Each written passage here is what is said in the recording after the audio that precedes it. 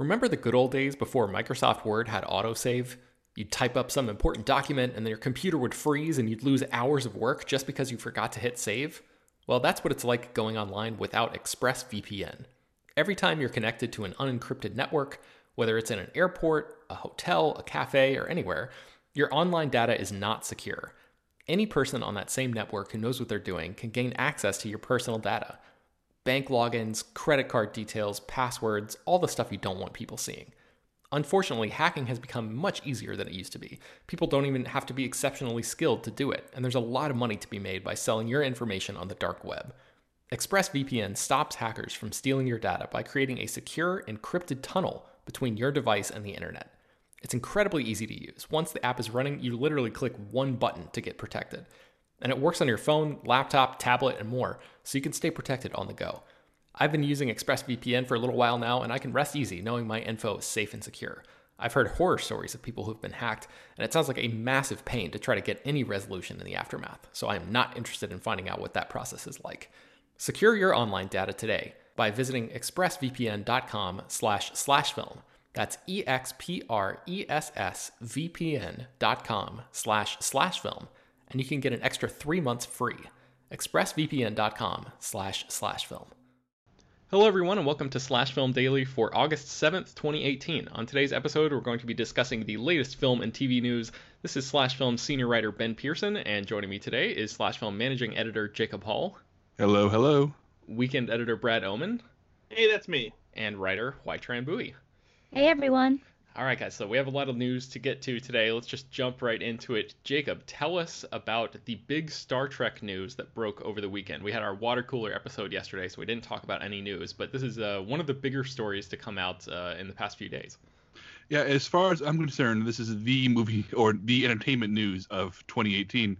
And that is that CBS is making a new CBS All Access series that will be a new Star Trek show starring Patrick Stewart, returning as Jean-Luc Picard from Star Trek Next Generation, and its 4 movie spin-offs. And the details aren't 100% known yet, but Alex Kurtzman, the current showrunner on Star Trek Discovery, will be executive producing. And Stewart issued a statement, a sort of heartwarming statement that you can read in full in the show notes. But I will read a brief part where after he says he never thought he'd return as Picard, he says, "During these past years, it has been humbling to hear many stories about how the Next Generation brought people comfort, saw them through difficult periods in their lives, or how the example of Jean-Luc inspired so many to follow in his footsteps, pursuing science, exploration, and leadership. I feel I'm ready to return to him for the same reason, to research and experience what comforting and reforming light he might shine on these often very dark times." So when I read this, I kind of couldn't help but tear up a little bit, because Star Trek Generation is one of my favorite shows of all time, the show I grew up with, and Picard is, for my money, one of the greatest science fiction characters of all time. For those of you who don't know what I'm talking about, Star Trek Next Generation was the second Star Trek series, the first one to be like really huge, because the first one was a cult item in the 60s, and it ran from 87 to 94, and it was set I think 70 or 80 years after the events of Captain Kirk and Spock, and it was this whole new crew on a whole new Enterprise, and Picard was the stern but warm-hearted leader, and unlike Kirk, who was sort of a warrior and a soldier, Picard was a diplomat, he was a thinker, he was an artist, and he's also just silly in the right ways and just stern in the right ways. You felt like your dad in the right way. You feel like he's not a father, but he feels like a great TV dad nonetheless. And this is cool news for 3 reasons, which I talked about in the article, which is that this character coming back is just a big deal. Him getting another chance after 4 increasingly dire movies that failed to send off him and his cast well. Him getting this chance to come back is great news, and just seeing him hopefully have a great ending. The other reason is that this series is jumping forward into the future for the first time in Trek history, at least in a long, long time, because Next Generation established this new timeline set after the events of the original series, but then Deep Space Nine and Voyager took place in that same time period, and the next shows that came after that, Enterprise and Discovery, were all set before that, but back around the same time as original series or before. So for the first time in 20-something years, Star Trek is, or maybe it's closer to 30 years, Star Trek is actually saying, okay, here's what happened next. Here's what happens after the events of Voyager, Deep Space Nine, and Next Generation. So we're going to see new technology, new ships, new uniforms. What does the Federation look like 30 years after Picard and after everything went down in that great series finale and those mostly bad movies? And I guess on a personal note, as somebody who grew up without a father and looked for fathers in pop culture, I read about this a little bit more in the article, but Picard was like one of the examples growing up, and even today, as a managing editor at Slash Film, before I make a decision, I sometimes wonder what would Picard do, and try to take that into account. So on a personal level, this is the most exciting news I've heard in pop culture in a long, long time. But I'm curious if anyone else here is. Picard would absolutely publish the article, Jacob, every time, if that's what you're wondering. he would publish it. I think you were getting ready to ask us about our relationship to that character, and I think I have seen all of the Star Trek movies, but I have not really delved into any of the TV shows, and I have a giant box set of. I actually don't even know what's in it. I think it's the original series and maybe some of Next Generation in there as well. I know all the movies are in there, but again, I've already seen those. So I'm looking forward to sort of, I don't know, carving out months of my life and fully diving into Star Trek. It's one of those things that I've just been putting off for a long time because it's such a daunting undertaking. And I realize that the original series is way different from the stuff that comes later. But yeah, so I'm familiar with this character in the way that I've only seen those movies, and that's about it. So I don't know too much more about him other than what I've seen there. Brad or HT, have you guys seen any of the Picard movies or the TV show? My experience with Star Trek is strictly adheres to only the movies. I haven't watched any of the Next Generation series. I've seen like a few episodes here and there of the classic Star Trek, but Star Trek was never really my jam growing up. Okay, well, Jacob's enthusiasm speaks for us all in this case. It seems like... Oh, go ahead. I just want to add one quick capper to all of this, and that is one of the things I found really interesting is that the series finale of Next Generation, titled All Good Things, jumps forward through time into the past, present, and future of Picard. And in this future, in the series finale, we see older Picard working in his family winery, producing or growing grapes in his vineyard, and having all kinds of adventures through time and space even then.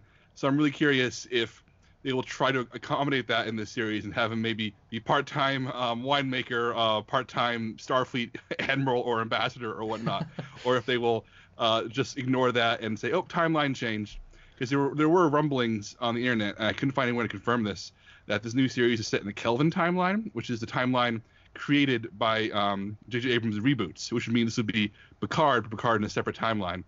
I'm very curious to hear if that's true or how that works out, and if so, can we have reboot Picard and meet new Picard and have double Picard adventures? That's all I want. All right. Well, yeah, we'll keep you guys posted on more about that as soon as we find out. And I would recommend, even if you've listened to this entire segment, reading Jacob's article because it's really great, and you can find that in the show notes. So let's move on to MoviePass. Brad, what is going on with MoviePass? I know that recently we were talking about how they decided to raise their prices, but now they're not doing that. What's the latest with them? Yeah, MoviePass is just all over the place. Now MoviePass has officially decided they won't be raising their subscription price to $14.95 a month. However, in order to keep the $9.95 a month plan, which will now be their only plan, there will no longer be unlimited movies. Instead, the $9.95 a month price will get you exactly 3 movie tickets a month. Now, the good news with that, even though it's almost completely the opposite of the original MoviePass subscription plan, which gave you 1 movie ticket a day, and was to pretty much any movie and that kind of thing. The one good thing about this limitation is that limiting subscribers to 3 movies a month means that most of the major blockbuster releases will be available on opening weekend, which was something that MoviePass was previously considering taking away if they when they raised their prices and kept the unlimited plan around. But they did say that there will be some instances where certain blockbusters may not be available on opening weekend. I'm imagining it probably will depend on MoviePass trying to negotiate with studios as far as creating some kind of deal for helping to drive traffic to blockbusters on opening weekends, and that once they show studios just how much traffic they can drive to a certain movie on opening weekend, that they might use that to, negotiate some kind of deal to share part of the box office take or something like that. Who knows? MoviePass is just full of all these wacky ideas. But from now on, $9.95 for 3 movies a month will be the only option at MoviePass. If you are an annual subscriber and you'll be grandfathered in and you'll still be able to do unlimited movies, but you'll also have to deal with the problems of certain movies likely not being available. E-ticketing will be the easiest way for you to get tickets for those movies.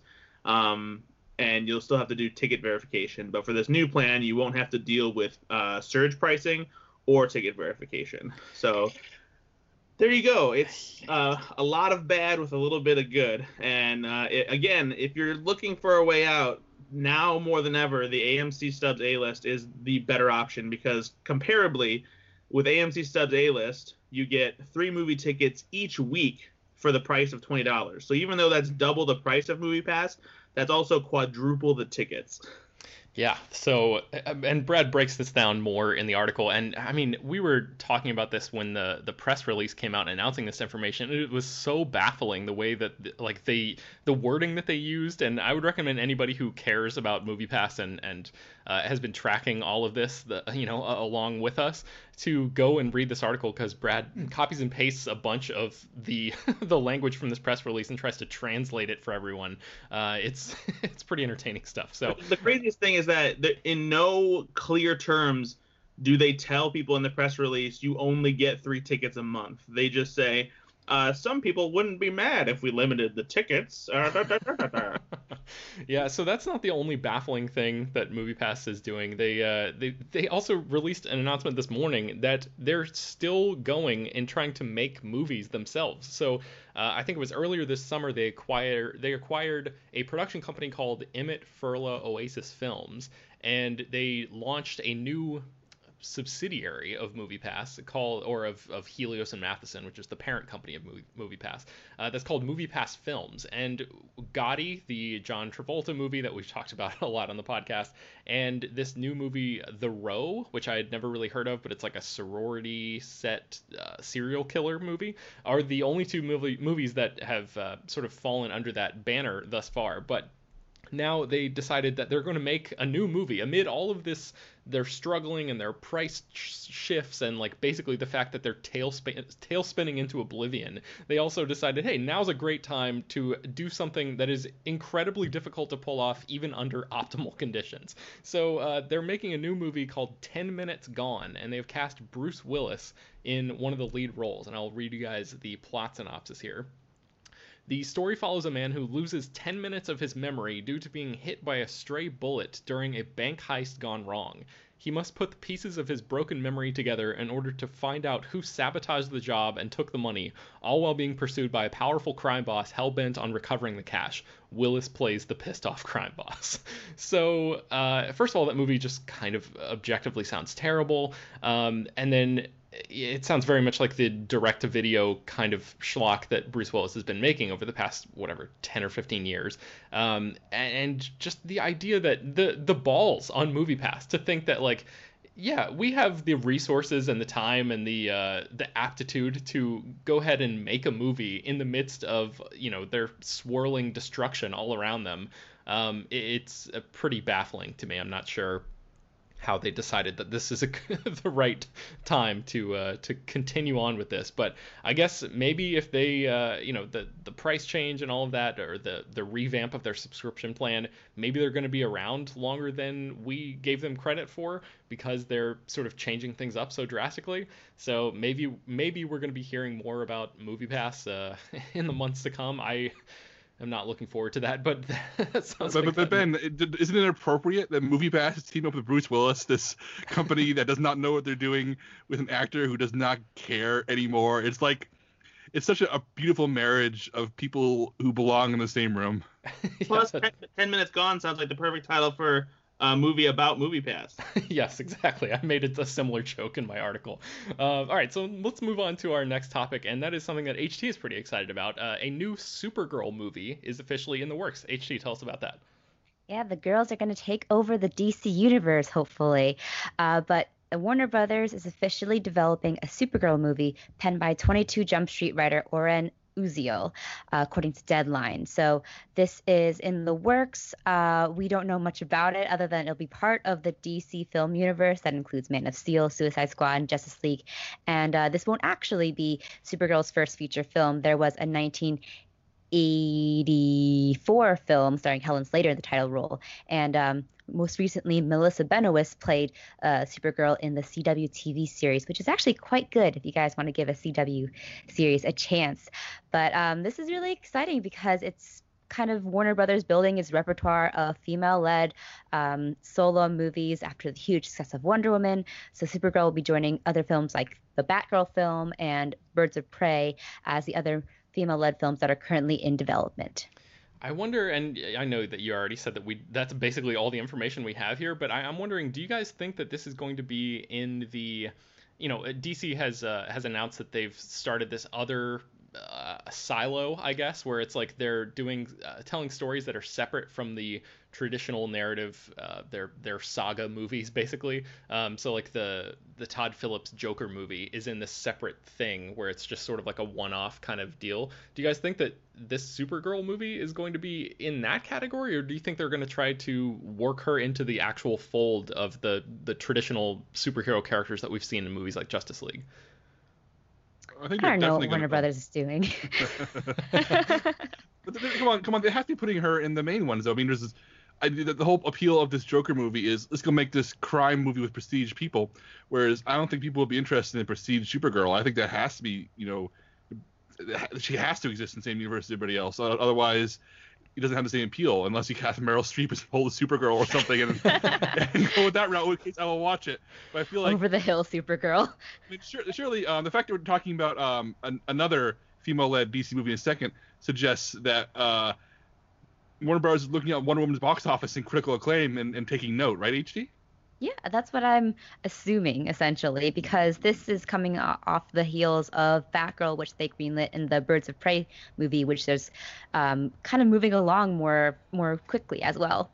So we're going to talk about that in just a second. And I have one more question for you, HT. I know that the Supergirl that is on the CW right now is sort of a, like a cheery ray of light, right? Like that's basically what the character is like. Do you think that DC and Warner Brothers, the way that they've been going, do you think that they could do like a dark and gritty Supergirl? Is that a take that you would be interested in just because I hope not. Okay.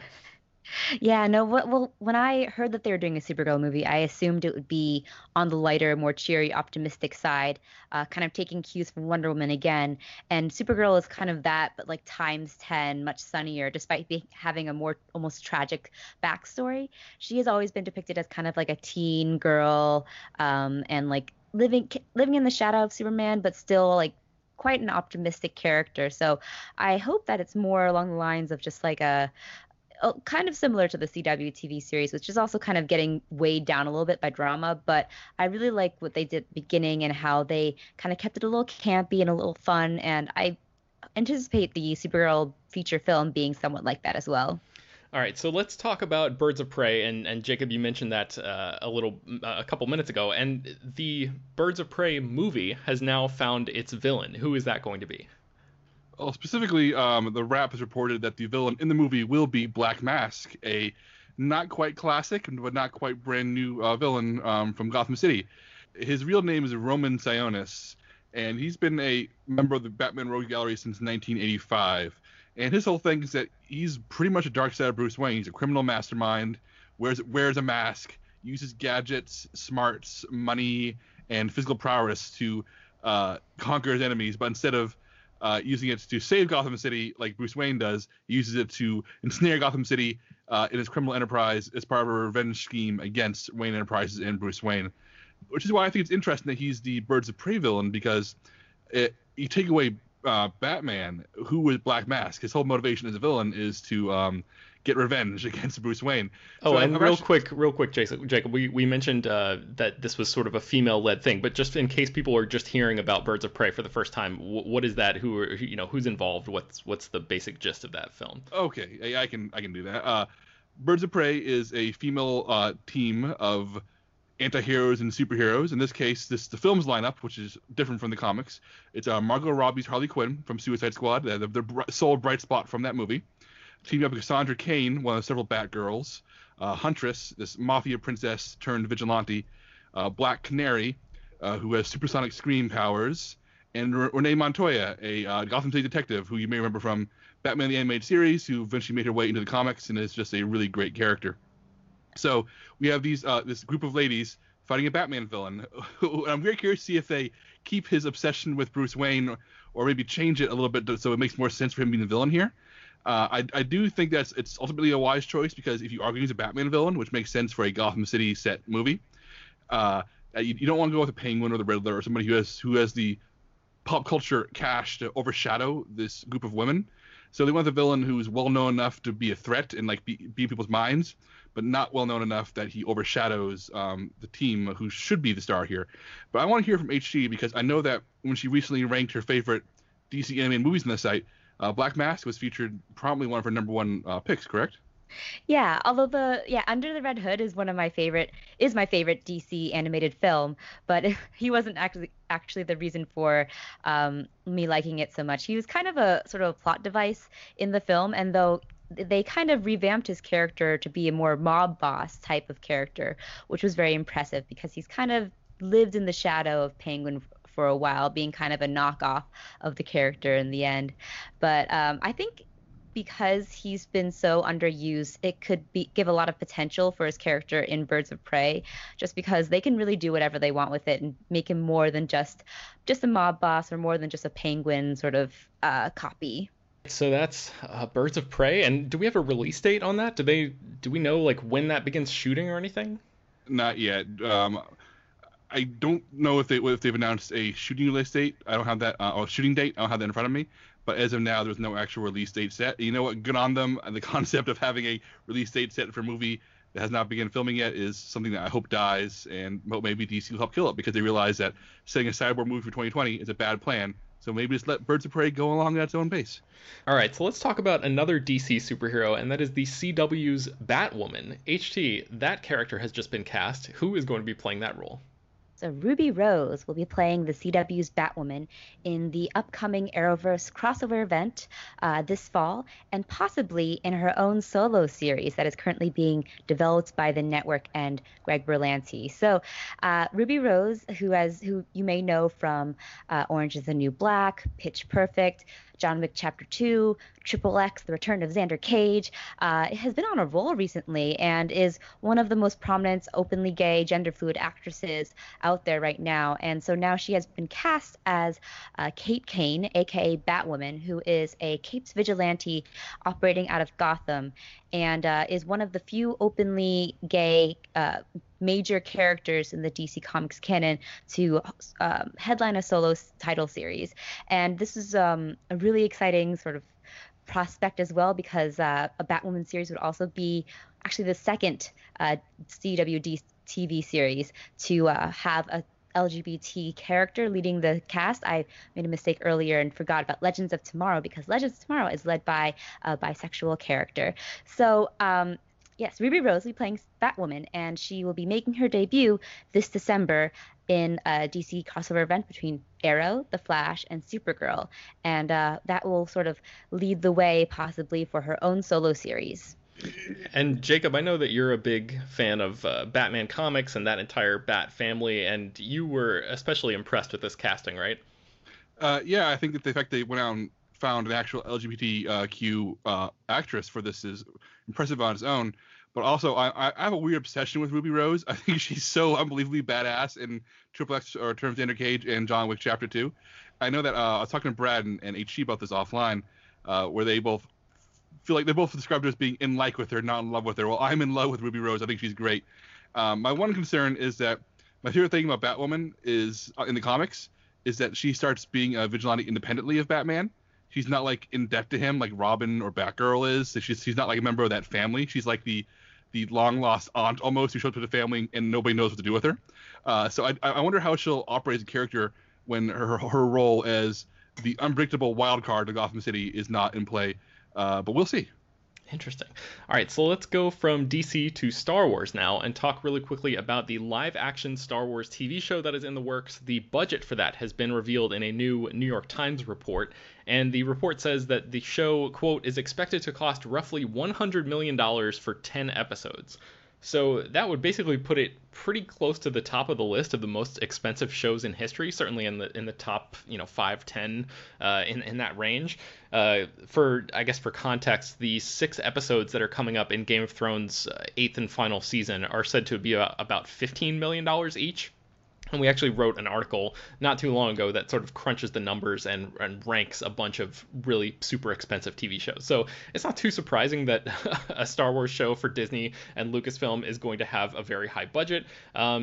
Peter has been saying for a long time that the Disney streaming service, which is where this show is going to debut, is not being shy about spending a lot of money on their content there. And this New York Times report basically proves that. So in addition to the budget, we also have a rumor from a site called Making Star Wars that has a pretty good track record when it comes to getting Star Wars scoops and breaking information from upcoming movies and TV shows. And they say that Jon Favreau's still untitled live-action show is going to be set on the Outer Rim planet of Mandalore, which is basically the home planet of Boba Fett. Mandalorians, that's where that comes from.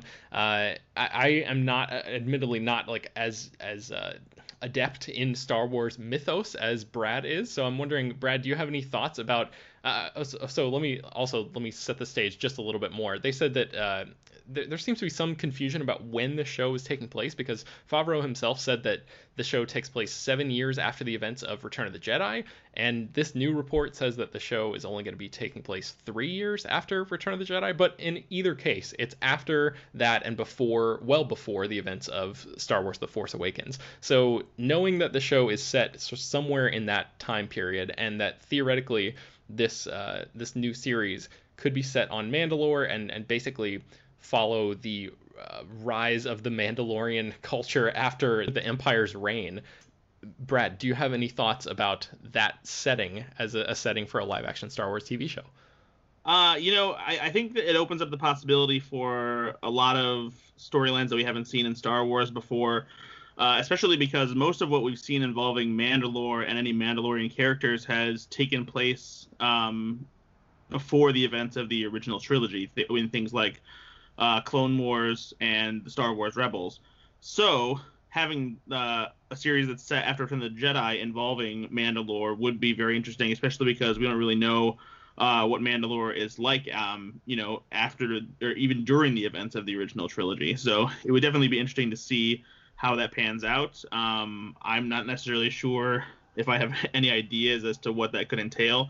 But it's if anything, I kind of hope that we dig a little bit into the seedy underbelly of Star Wars. There have been projects rumored before that we're supposed to deal with that, and sort of like the criminal underworld element. So hopefully we get to explore a little bit more than what we've seen in the movies and the other TV shows so far. Yeah, totally. And Mandalore has never appeared in live action before. Like you mentioned, it's shown up in like Clone Wars and things like that, but we've never seen it in live action. So this is technically an opportunity for Disney and Lucasfilm and Jon Favreau to give us something that we've never seen before in the Star Wars universe, even though I personally wish that they would have, gone way back in time and set this during like the Knights of the Old Republic era. But I think, and I know a lot of fans have been sort of clamoring for some sort of movie or TV show set in that era for a long time. But maybe this show that if this rumor pans out, which like I said, it's not a done deal yet, but it's a pretty strong rumor. That Mandalore becomes like a central setting, maybe that could be laying the groundwork for future TV shows or movies or stories that explore that time period in more detail. So maybe people can, those fans who have been holding out for Knights of the Old Republic era content, maybe they don't have that much longer to wait. So we'll have to keep our eyes peeled and let you guys know more about that as soon as we learn about it. And let's move into our final news story of the day, and that is a couple of new people have joined the cast of Spider-Man: Far From Home. Brad, who are they? Well, despite the fact that they completely turned to dust or ash or whatever you want to call it in the post-credit scene in Avengers: Infinity War, It looks like we'll be getting Nick Fury and Maria Hill back in action in Spider-Man Far From Home. There have been rumors that these two were going to end up in this movie based on certain activity on Instagram. One of the recently added cast members to Spider-Man Far From Home actually posted an Instagram update confirming that he was going to be involved with the series.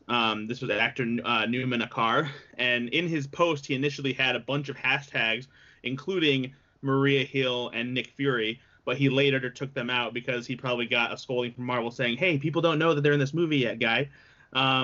And so Samuel Jackson has been posting some photos on Instagram from London and Italy, which are both shooting locations for Spider-Man Far From Home. And now Vulture apparently has gotten word that they'll both be in the movie. What we don't know, though, is exactly how they're going to be involved with the plot, mostly because we don't really know what the plot is. We know that Peter Parker is going abroad for some kind of summer vacation with his classmates, and the rumor and word on the street is that Jake Gyllenhaal is supposed to be playing Mysterio. That hasn't been confirmed by Marvel yet, but Jake Gyllenhaal has been spotted in London recently, so that likely will end up being true as well. But we have no idea what kind of threat or plot Spider-Man's going to be dealing with this time, or how he becomes involved with Nick Fury and Maria Hill. But you can guarantee that Peter Parker is going to be very eager to be doing some spy work with people that he's never worked with before. Especially if Nick Fury has the reputation that we all likely know that he does, and it'll be interesting to see what that dynamic is like, them working together. And even more interesting is figuring out whether or not this movie actually takes place after Avengers 4, or if it'll be something that is set before the events of Infinity War, since all three of these characters are supposed to be dead. Adding more fuel to that speculation is the fact that Tom Holland posted a charity campaign video where he was wearing the Spider-Man suit from Spider-Man Homecoming and not the Iron Spider suit. So that could mean it takes place before Infinity War. It could just mean that he's not wearing the Iron Spider suit anymore for a myriad of reasons, which is something we speculated about in a separate article on Slash Film. So, at the very least, we know that these two former S.H.I.E.L.D. agents will be working with Spider-Man in some capacity overseas, and we're very interested to find out exactly what that will entail. So, Jacob and HT, what do you guys make of all this? Do you think, based on this casting, do you think this adds more fuel to that fire, that this is going to be set, I guess, not in the immediate aftermath of Avengers 4? It's definitely a sequel. HT, come on, it has to be a sequel. There's no trying way to give it the benefit of the doubt. I don't know. I sense the fakeness in HT's there. So. I worked really hard on that. I mean, I think Kevin Feige himself, wasn't it him? It was somebody very important in Marvel said that Spider-Man Far From Home was supposed to take place it was basically supposed to begin almost immediately after the events of Avengers 4 come to an end. So I don't know, and unless they do some flashback stuff, which I guess is very possible.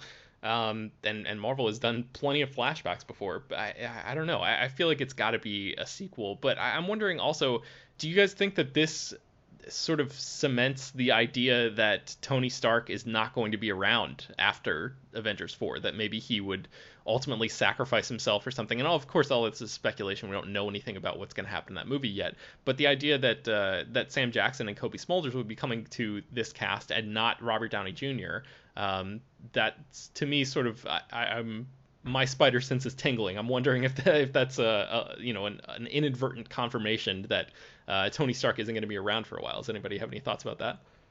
Now, that's an interesting question, Ben. Yeah, and I think that's probably mostly correct, because it seems like without Tony Stark acting as the mentor role, it would seem that the higher ups in S.H.I.E.L.D. would, or not S.H.I.E.L.D. anymore. I guess I don't even know what kind of operatives they are. What is it even called now? Does the organization have a name after the events of Winter Soldier? Does anybody know the answer to that? I think that they're just like rogue agents now. I'm not even sure that they have like an official affiliation or anything like that. Okay, well, yeah, I guess I don't know. Does anybody else, Jacob or Brad, do you guys have any thoughts about Tony Stark and what this casting might say, or do you think that it's possible that they're just trying to hold that and play that that card really close to the vest and save Downey's casting and try to fly him in with a sheet over his head and do the whole secretive thing where if he were to show up in that movie we wouldn't know about it until it actually hits theaters? There's no way. Yeah, I mean, there's no way, right? I'm sorry. I'll let Brad speak. I'm talking too much. There's no way, though. There's no way.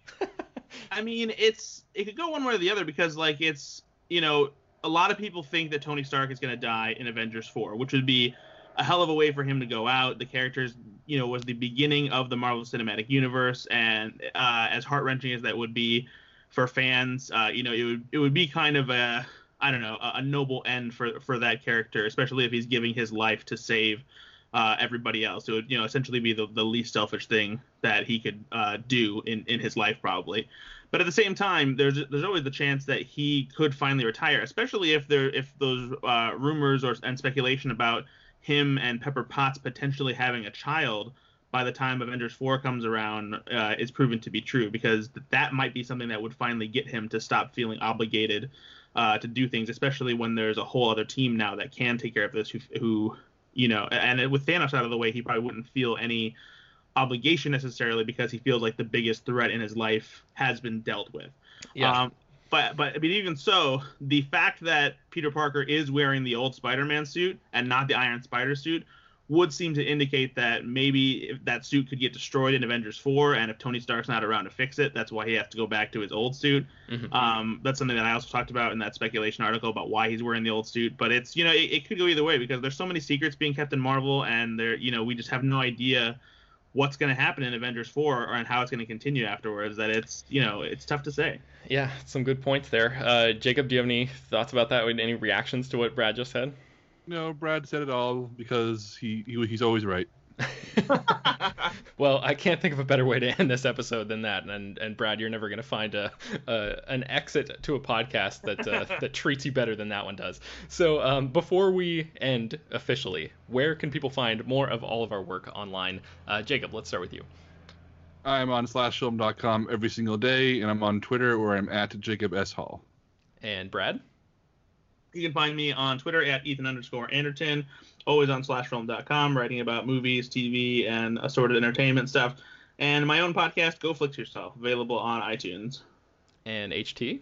You can also always find me at slashfilm.com, and I'm on Twitter at HTranBuoy. I am on slashfilm.com as well. I'm on Twitter at Ben Pears, and you can find more about all the stories we mentioned today on slashfilm.com and linked inside the show notes. I will also include links to the 10 best DC animated movies from HT and that Spider-Man article speculating about the Iron Spider suit that Brad mentioned as well. Slash Film Daily is published every weekday, bringing you the most exciting news from the world of movies and TV, as well as deeper dives into the great features you can find at the site. You can subscribe to the show on iTunes, Google Play, Overcast, Spotify, all the popular podcast apps. Please feel free to send your feedback, questions, comments, and concerns to us at peter@slashfilm.com and leave your name and general geographic location in case we mention your email on the air. Don't forget to rate and review the podcast on iTunes. Tell your friends about the show any way you can. Spread the word, and we'll see you tomorrow.